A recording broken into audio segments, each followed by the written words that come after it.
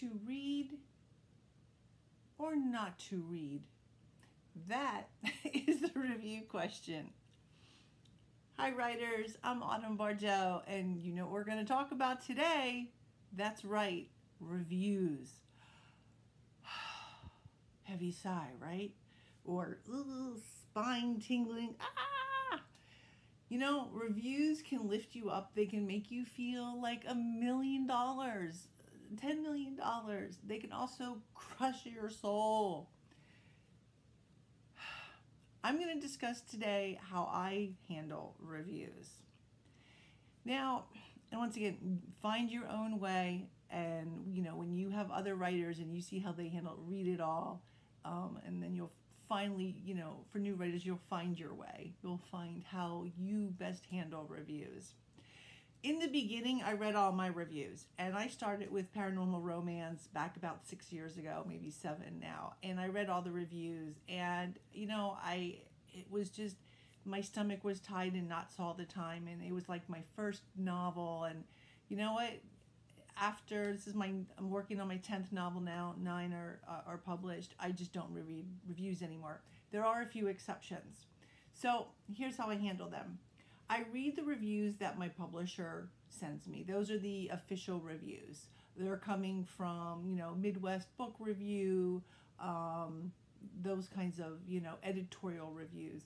I also read the reviews from Kirkus Reviews. And what I do, even how I handle those, is I just like do a quick, like my eye just kind of glances down the page. Because usually the beginning of those kinds of reviews are just, they're giving the book a summary. And usually it's the last couple sentences that will tell you if they liked the book or they didn't, or, you know, they want to give you accolades or whatever it is. So that's what I look at. If it's good, if it's wonderful, if it's amazing, then I will go back and read the whole review, and I let myself feel really good about it. And then what I do is I take the URL onto a Word document, and also I do a cut and paste of the review, and I put that on another Word document. And if there's a line or two that I really like that I can use for promotion, I do a cut and paste and put that on a promotion document. I actually have a document just with, like, you know, attaboys and accolades that when I do promotion, I can just go to that document and just like drop things in. So that's kind of what I do. I don't read the review a million times. If they said something like really amazing, then I will just you know, hold it close to my heart. I'll tell my husband, hey, look what they said about my writing. But then I don't really read the review again, because I need to move on. I need to be doing other things. So another review that I will read will be when I do blog tours. This is either for my traditionally published stuff or for my indie published stuff.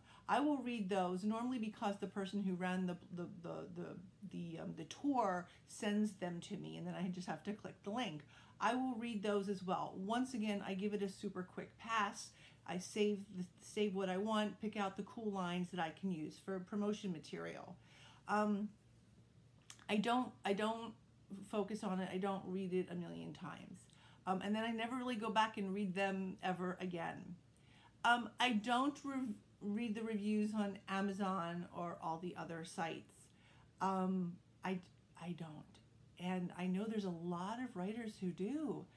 And frankly, like, you amaze me, because I need to be, I couldn't handle that kind of, that would be too much for me.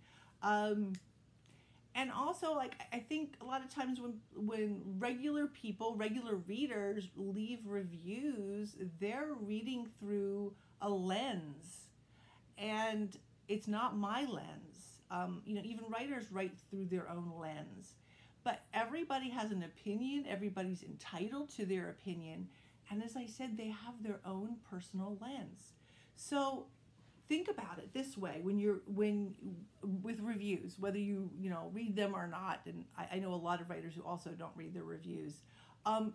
They're things that, here's their lens, right? So their lens is, they're looking through that lens based on age, experiences, their mood at the time, their politics, their education level, their culture, their race, their gender, their upbringing, their profession, and I'm sure there's a million other things. That's just some of the things, that people look at through their lens.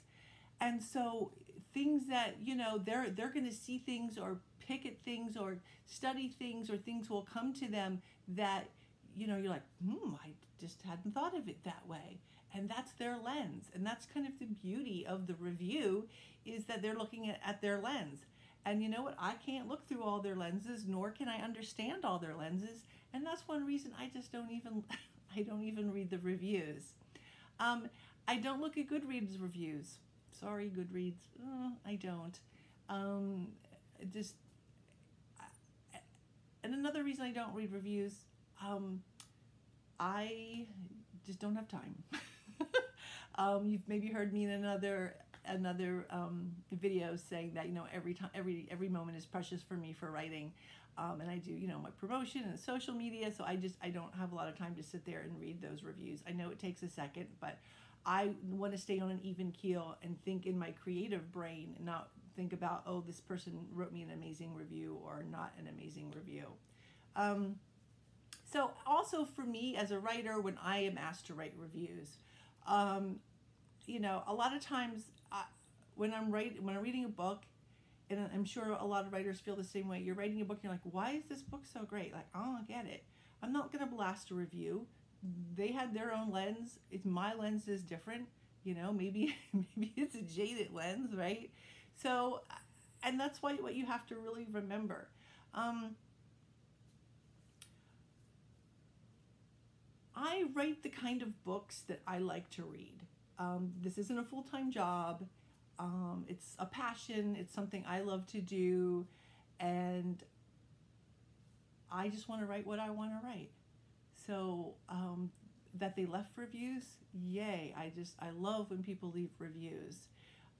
That's an amazing thing, because that means they took the time and they cared enough about what you wrote to write the review.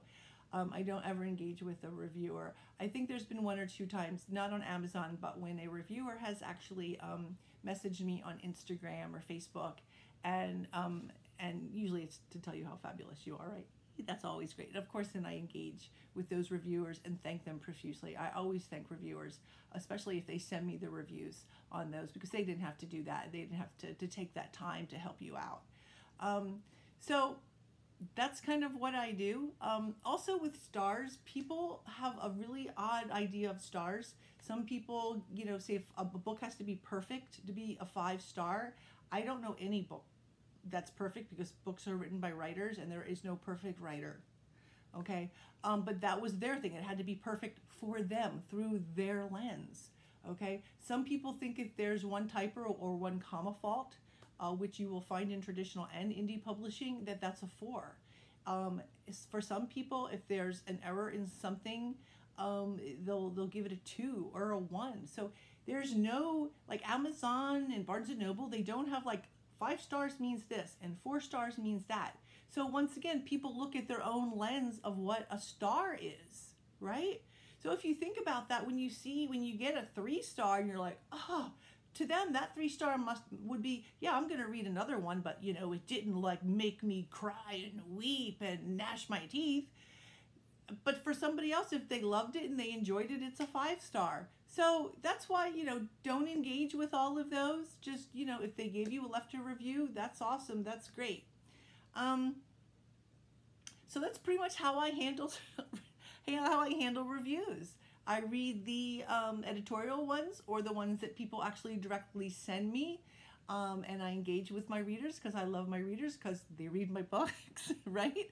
And I don't read all the others because I have lots of creating to do. I create content for this. I have a full-time job, and I'm also there's always things in my head going on with writing, and I don't want to waste any of those valuable moments.